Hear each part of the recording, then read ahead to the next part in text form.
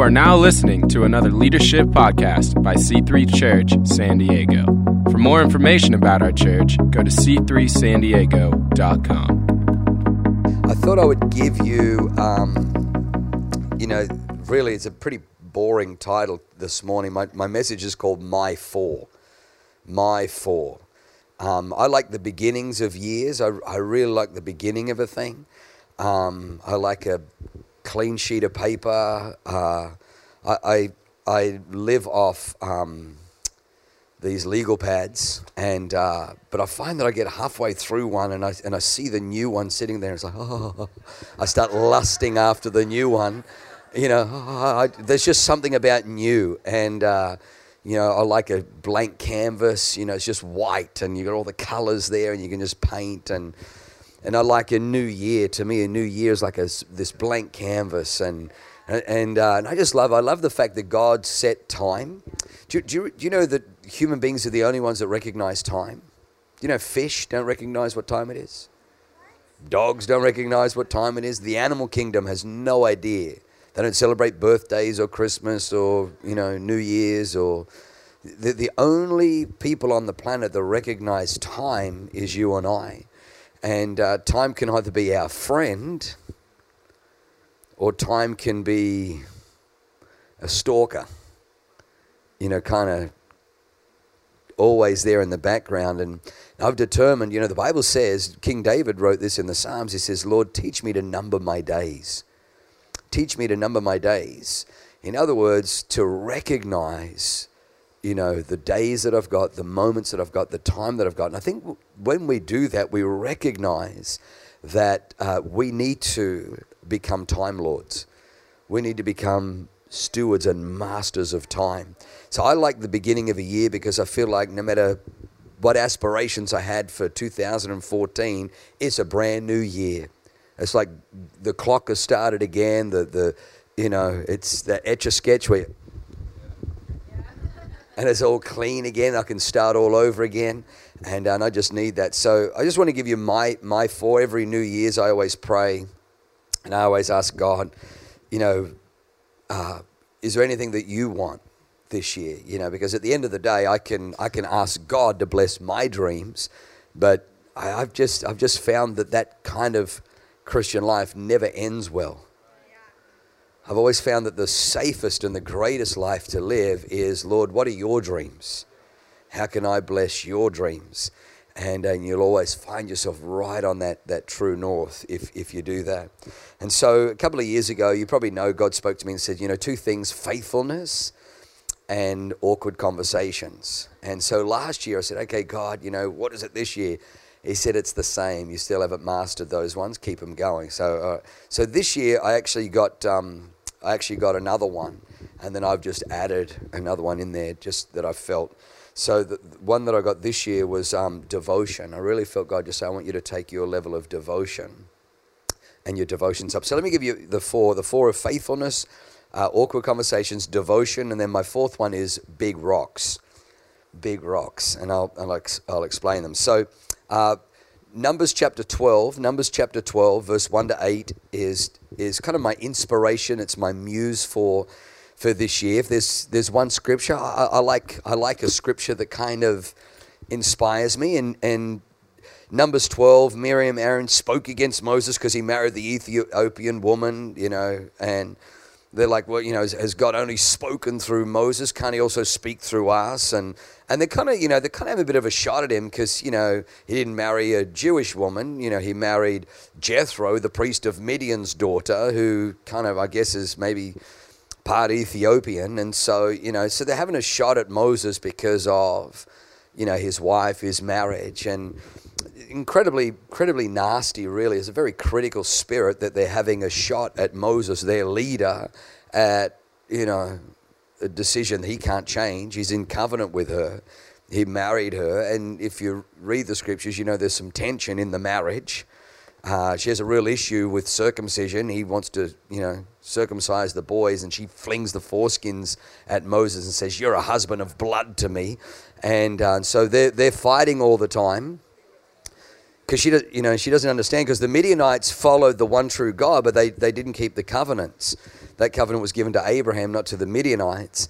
And so, you read in Exodus, I think it's like 17 or 18, Moses is kind of out there doing his leading, and Jethro brings his wife, Moses' wife, Jethro's daughter, and his grandsons, Moses' sons, back to Moses, saying, dude, they've come to me because your marriage is a mess, dude.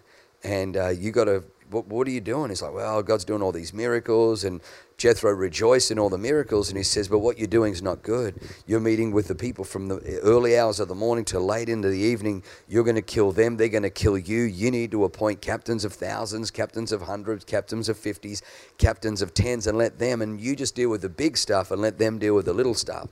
And so, Jethro's giving him some really good father-in-law advice. Well, here we have, Aaron and Miriam who come, and they kind of shoot down, the leader.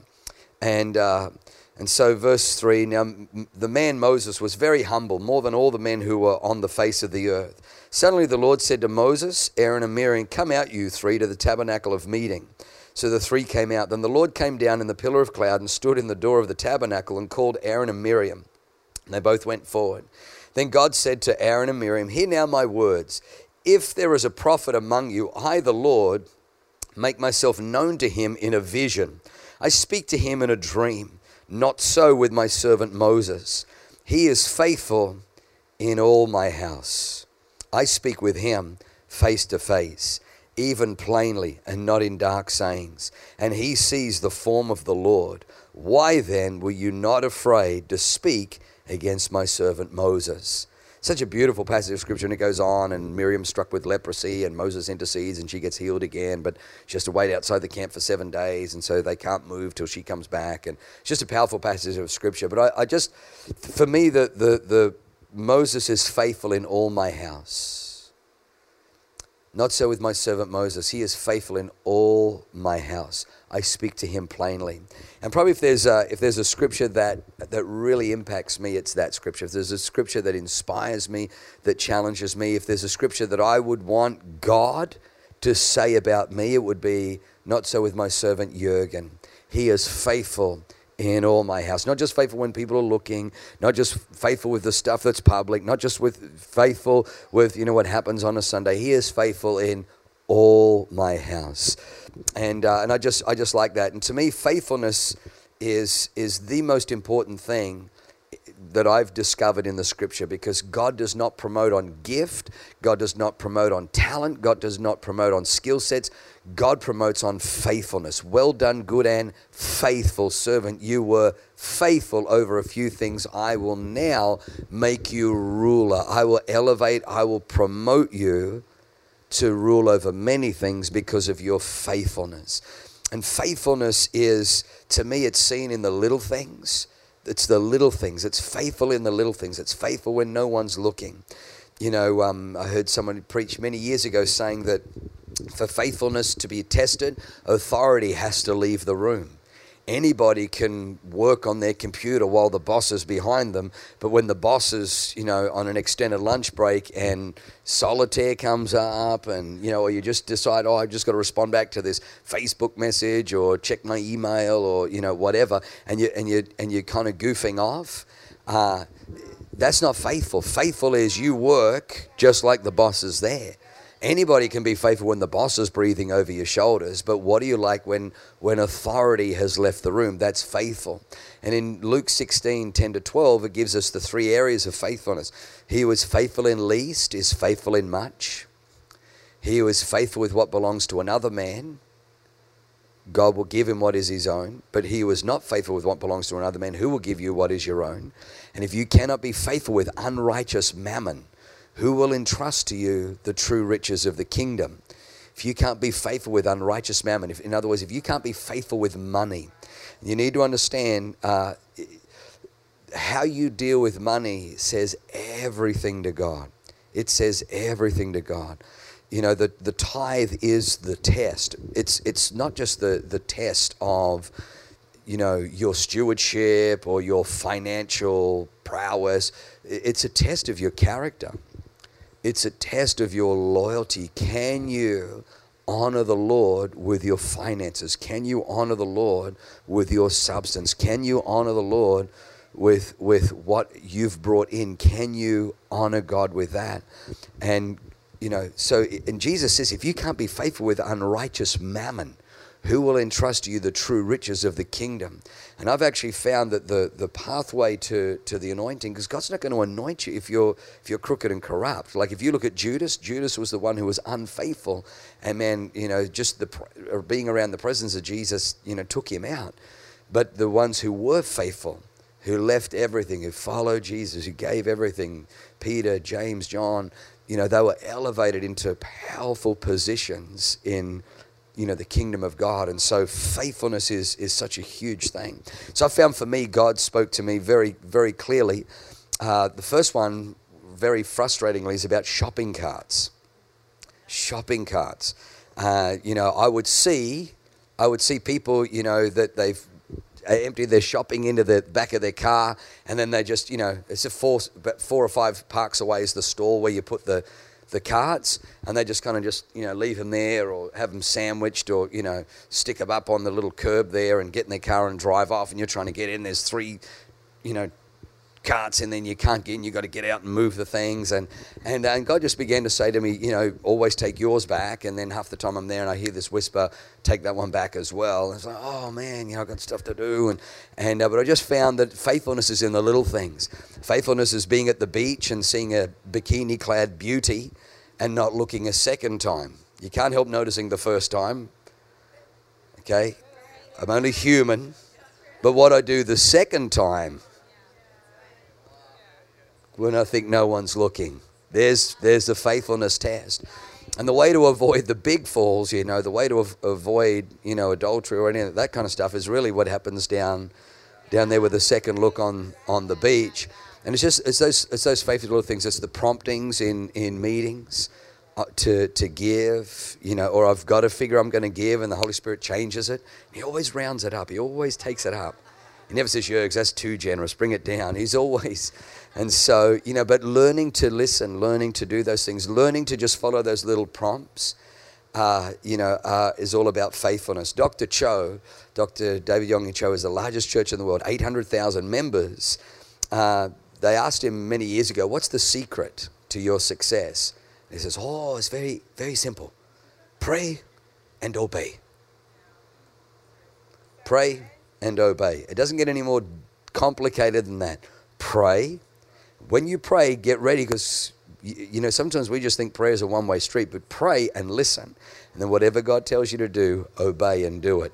So I find I've got the prayer thing pretty good. The obey, okay, yeah, I'm still working on the obey, because he'll ask you to do something crazy, witness to that person, invite that neighbor, talk to that person, and it's always an interruption, but that's what faithfulness is.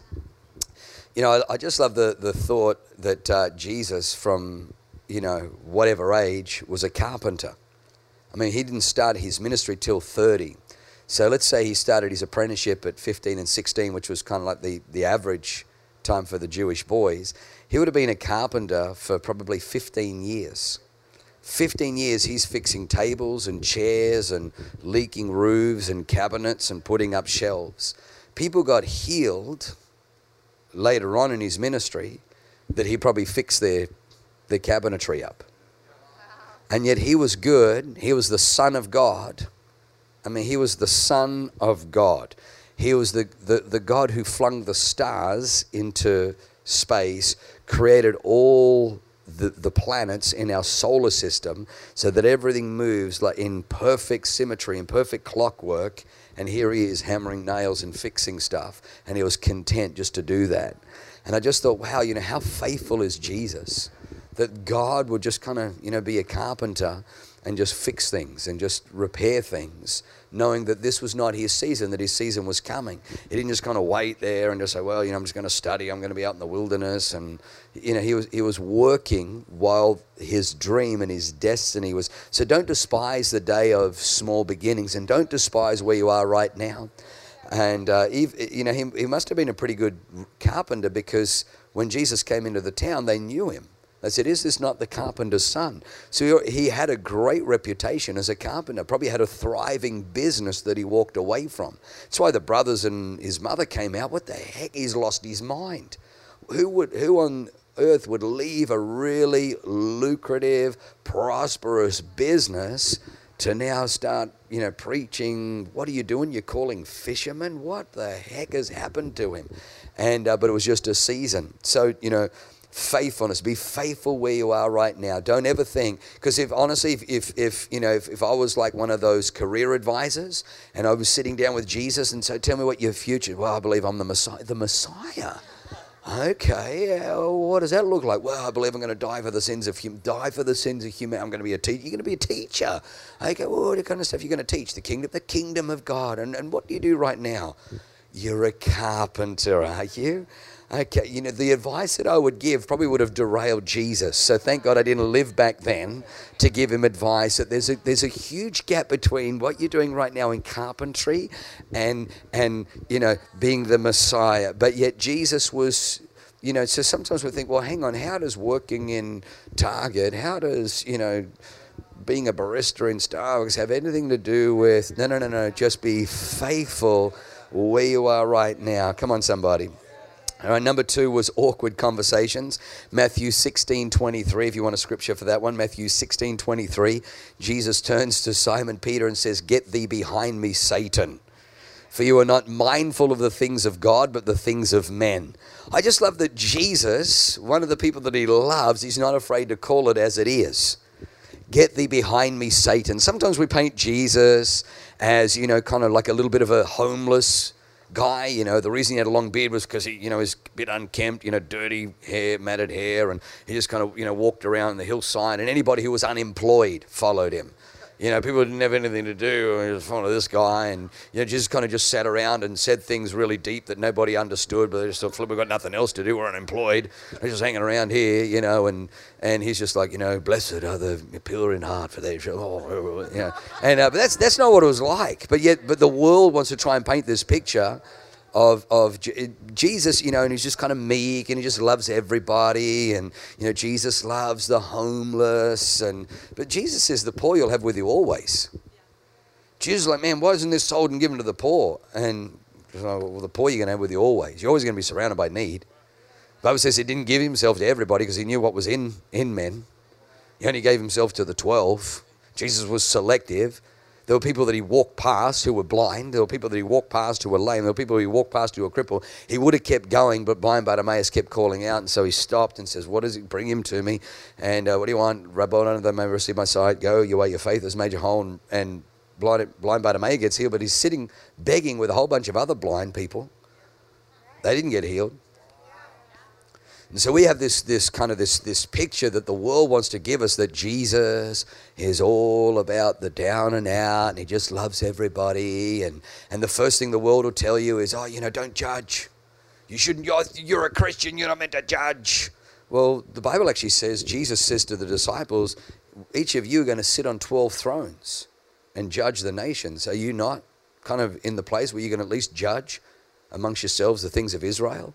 And so, no, the king was all about judging. I have to make judgment calls. I have to make judgment. Do I put this person in leadership or that person in leadership? Do we do this with the finances? Do we that? Do we do that with? Do we start a South Campus this year or next? Life is all about judgments. You got to judge, but the world will try and rob you because it doesn't want you to live in the realm of discerning. It doesn't want you to live in the realm of distinguishing. And here Jesus turns to Simon Peter, and he's not afraid to have an awkward conversation. And he discerns, Simon, the thing that you're saying, while it looks good and it looks appeasing, actually comes from hell itself. Get thee behind me, Satan. You're not mindful of the things of God, but the things of men. This is just moments after Jesus says, blessed are you, Simon, son of Jonah. For flesh and blood has not revealed this to you, but my Father in heaven. We've got to have, awkward conversations when need them. We've got to be able to call a spade a spade. And then, listen, what I like about Peter? Peter doesn't leave. He called me Satan. I left everything. I the fisherman. I had a really big catch of fish, and then I left him and followed him, and he was the fan. I didn't even think. I think it's all gone to his head. I think all this Messiah, he was walking on water, and now I think it's all. And like Peter doesn't leave. Peter doesn't get his knickers in a night.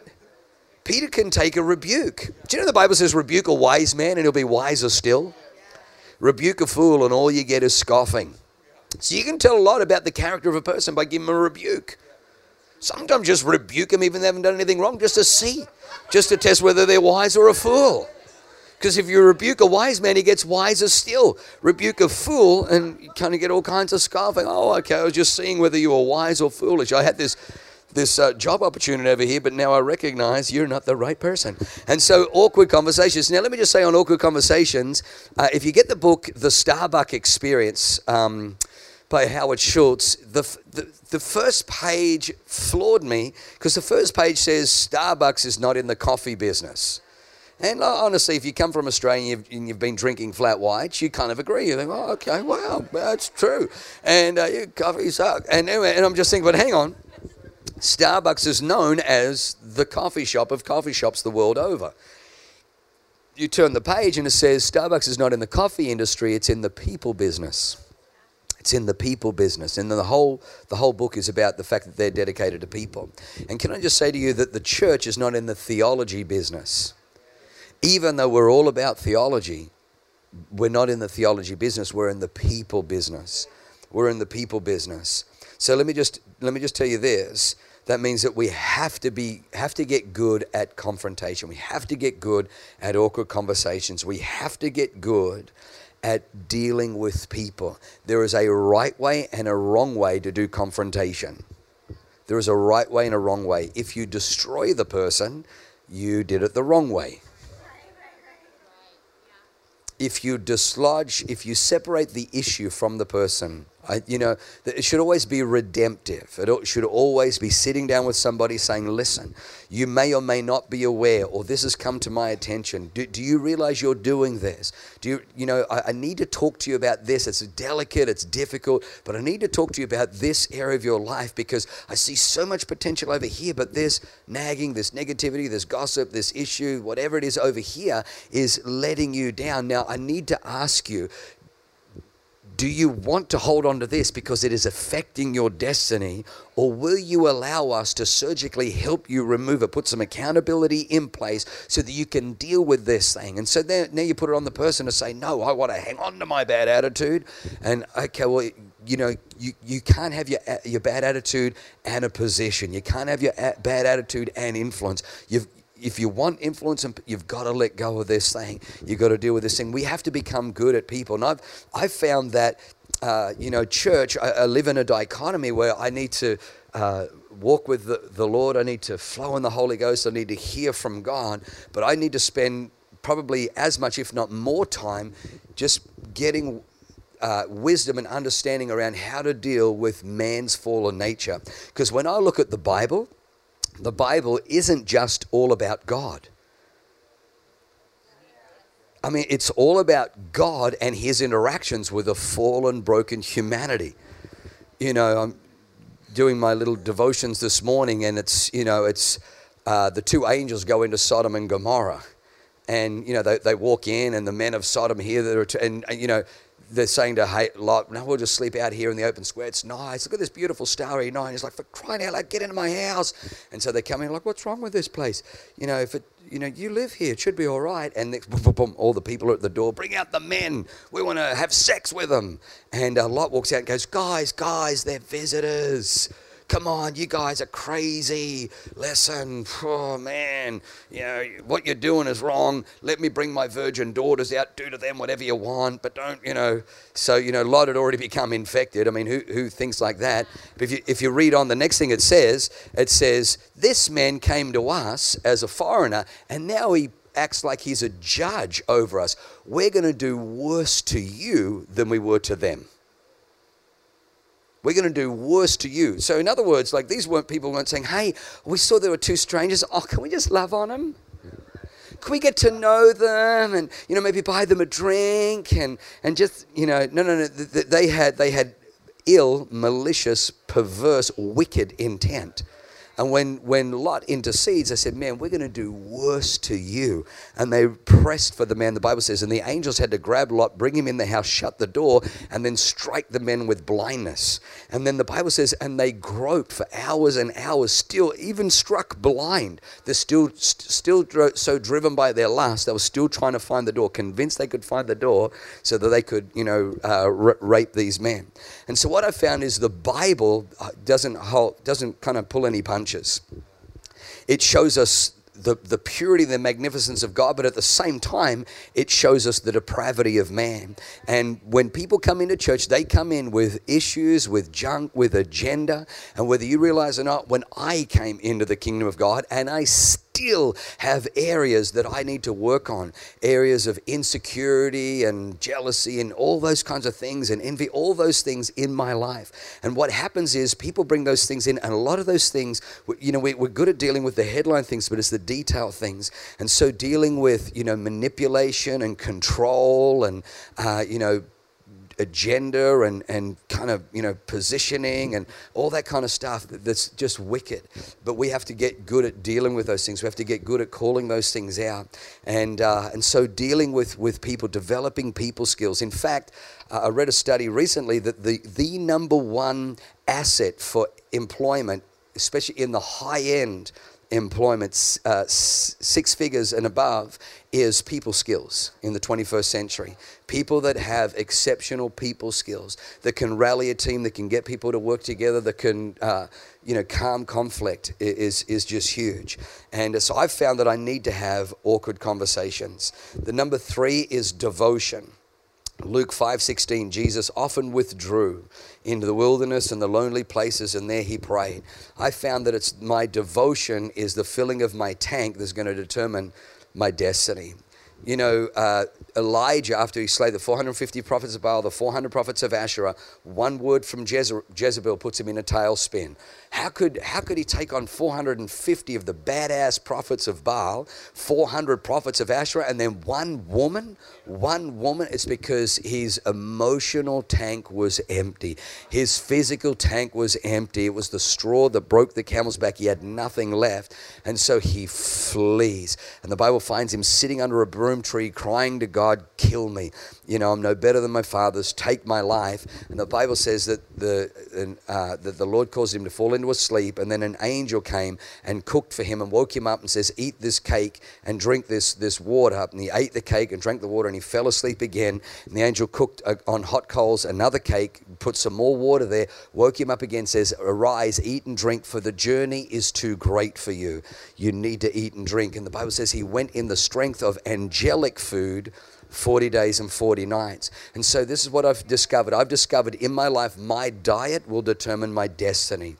I've discovered when it comes to devotion that my diet determines my destiny. What are you feeding on? You've got to do more than feed on late night TV. You've got to do more than feed on Showtime. You've got to do more than feed on, kind of death and, movies. You've actually got to feed on the Word of God. You've got to feed on a devotional life. You've got to feed on a prayer life.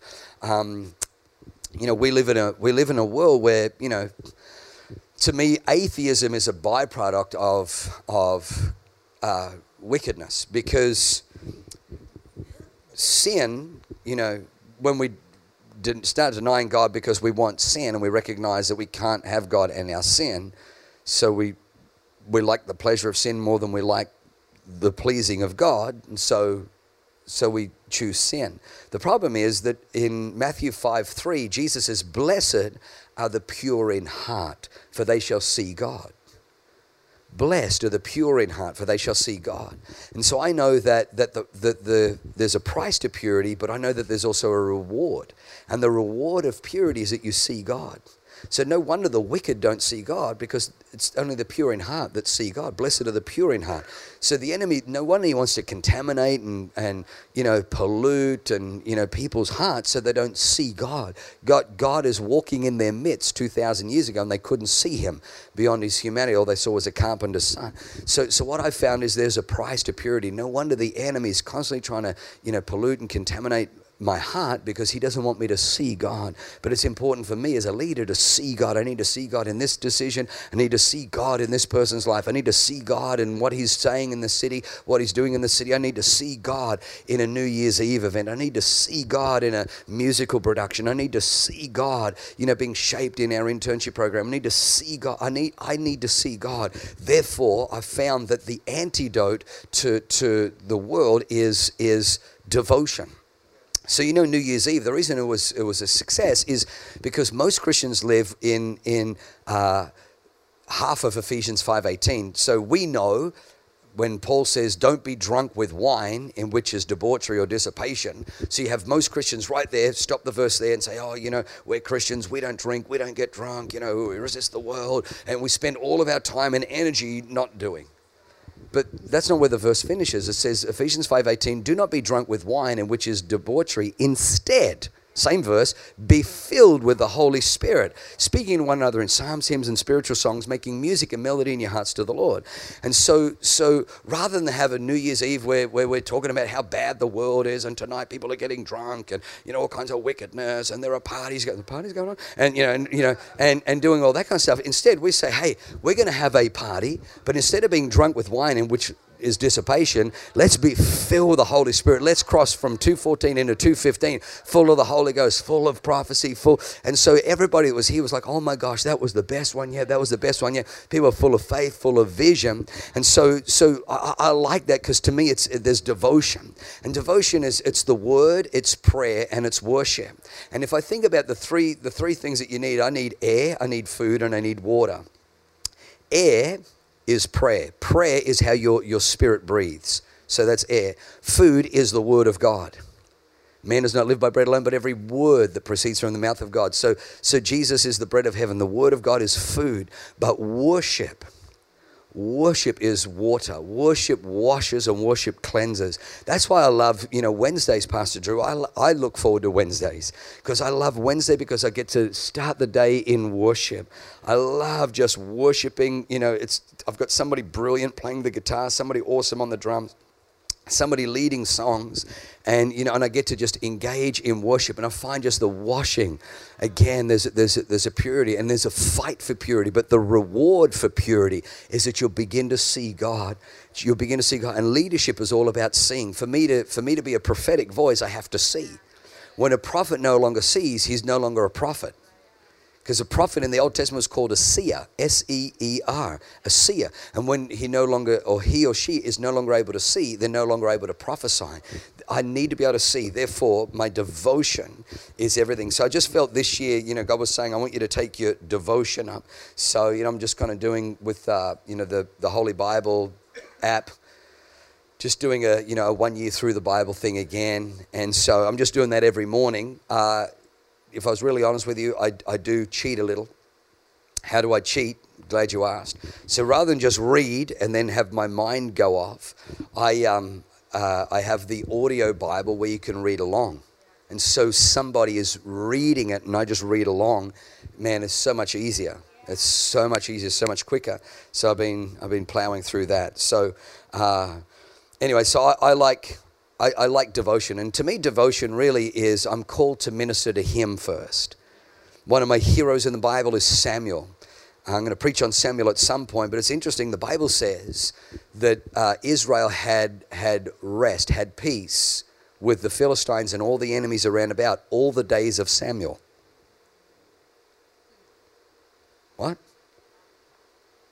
Just because Samuel was there was something about Samuel's devotion to God.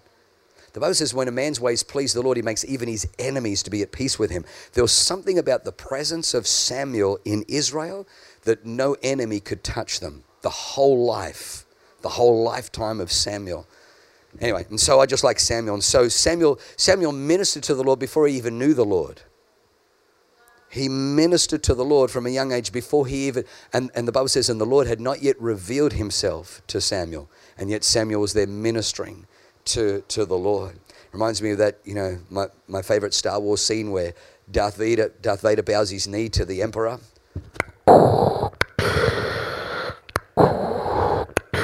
What is thy bidding, my master? I love that. Every time I see that, I go, oh, that's how I want to be with God. Just bow my knee. What is thy bidding, my master? And like that. Anyway, the last one is big rocks. Big rocks is Nehemiah 6, 1-3. Sanballat, the Horonite, Gershom, the Arab, and a couple of the other Pelecs came to Nehemiah and says, come down from the wall. Come down from the wall. We want to talk with you.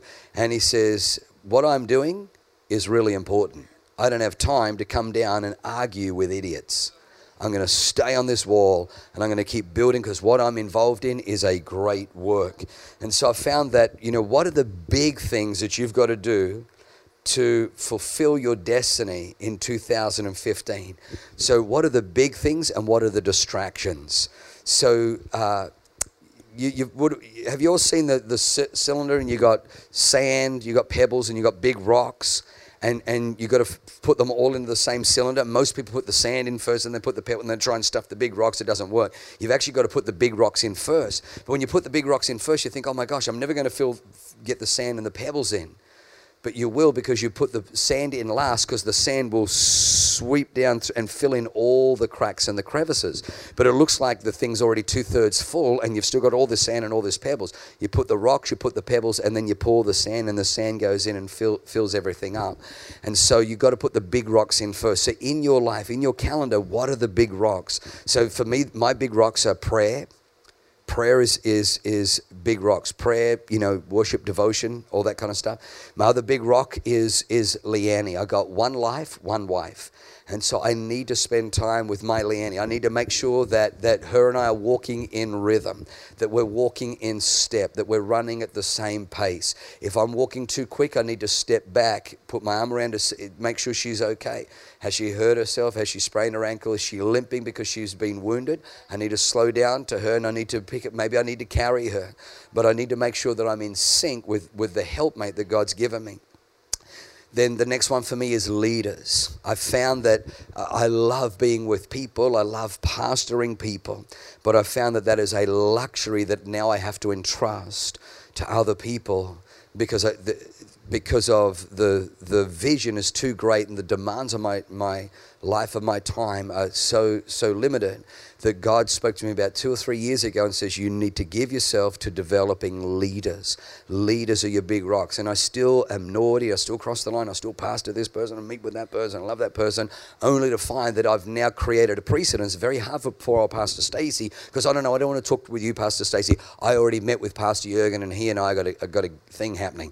And so I've now made it more difficult for the team to pastor them. And so I found that I need to meet with leaders. I need to meet with leaders. Another one for me is mentors.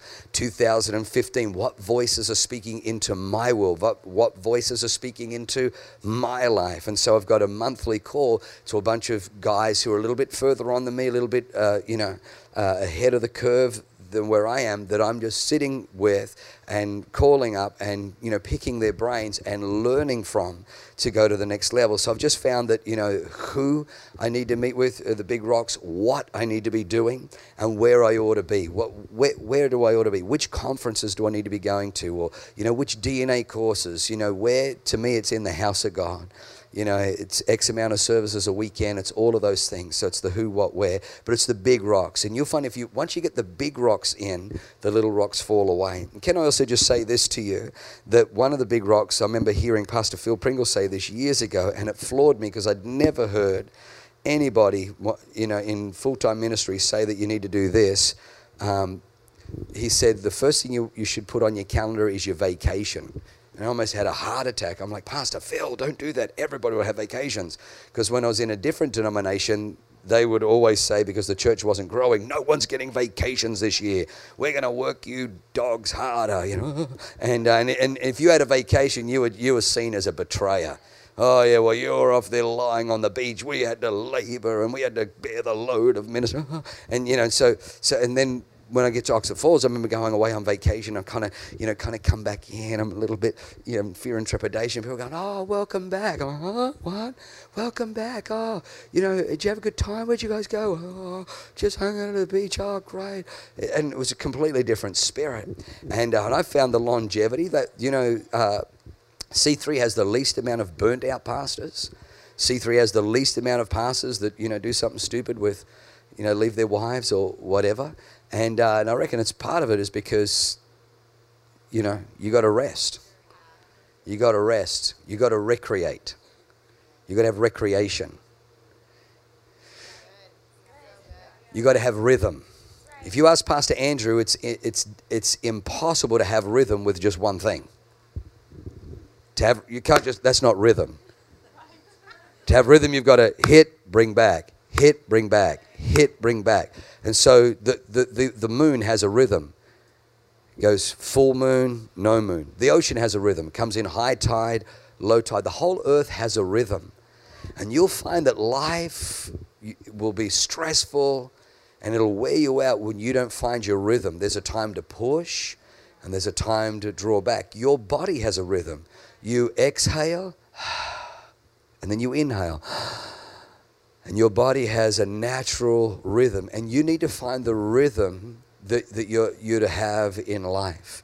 When musicians on the stage have no rhythm, it is horrible. And it's the same way when you and I are out of rhythm. And I spoke a little bit on Sunday about times and seasons and just recognizing there's a time to push and there's also a time to draw back. And you need to understand that God worked 6 days and on the seventh he rested, not because he was tired, but because he was doing it because we needed an example. And if the great God who neither sleeps nor slumbers, nothing wears him out, rests on the seventh day, who are you and I to try and force things and push things and always live in a time of harvest? There is a time to sow and there's a time to reap and there's a time to sit back, there's a time to rest, there's a time to just refocus. I've even found that just reflecting, just to sit back and reflect. The Bible says, and the Lord saw all that he had made, and behold, it was good. It was very good. Even the Lord took time, and he called it work. He was still working, but to him, work was reflecting. How often do you take the time just to reflect over what you've done? Just to kind of, let me just have a look at what I did today. That was a really good meeting. You know what, I actually probably need to follow up. That was a pretty strong meeting that I had, and I need to just follow up, make sure they're okay. But you know what, all in all, that was a good day. It was very good. Like just to put some time in your day for reflecting. Reflecting is everything. I found that, until there was a couple of wayward golf shots, golf was good for me to reflect. But now I've got a new addiction for surfing. But I just find I'm out there and I just see the church. I see leaders. I see what's required so much more clearly when I'm just sitting in there. Just maybe it's the rhythm of the ocean or the waves. I don't know. But there's just something. You've got to find your place where you disconnect. Because if you can disconnect well, you can connect stronger. Have you noticed that? With exercise, you take a breather. You can come back and put out another 30 reps. But if you're just trying to go, amen. Amen. So they're my four. Heavenly Father, we just thank you that 2015 is going to be the greatest year of our lives. And I pray, Father, that all of us would just excel in the areas of faithfulness, Father, that all of us would excel in our people skills, that we would not walk away from awkward conversations, knowing that, what we don't deal with at the top of the mountain is only going to snowball and end up being a catastrophe at the little town at the bottom of the mountain if we don't deal with it at the top. So, Father, help us to be good with that. Help us, Father, to this year just take our devotion to you up a whole nother level. And then, Father, I pray, Lord God, that we would be able to identify what our big rocks are and what our distractions are, so that we can come to the end of 2015 and feel like we really walked in all that you had purposed and set aside for us this great year. Father, we commit this year to you. We thank you for December, such a busy December. And I thank you for just a level of Selah, a level of just pause, a level of just a beautiful pace in January. Lord, we know that next week with John Burns going to be powerful, and the Faith Weekend and the Vision Weekend this weekend, and then Deliverance the final weekend. It's just going to be a really, really great where we're going to be ministered to. And I just thank you for this great church, this great staff, this great team. Bless them today in Jesus' name. Amen. Amen. Can I just tell you, make sure that you get your 2015 vision card this weekend and fill it out and go big, go audacious. Like I was just mine was somehow sitting next to my computer this week on my desk at home. And when I pulled it out, I showed Leanne, oh my gosh, you got to check this out. And as we went through it, it was unbelievable. Now, when I was writing these things in January last year, it just seemed like they were so out there. And yet now I'm looking back and they're like, oh my gosh. And, somebody once wrote that faith is believing forward what now makes perfect sense in reverse. That faith is believing forward what now makes perfect sense in reverse. And back in January last year, man, it was just, oh man, that's just crazy. And now I'm looking back on, oh my gosh, God did exceedingly abundantly above all that I can. And that's who he is. And your greatest testimony, your greatest value to the kingdom is for you to be a testifier of the goodness of God. Look at my vision card. This is what I wrote in January.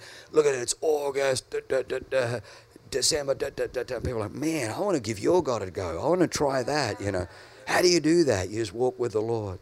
Amen.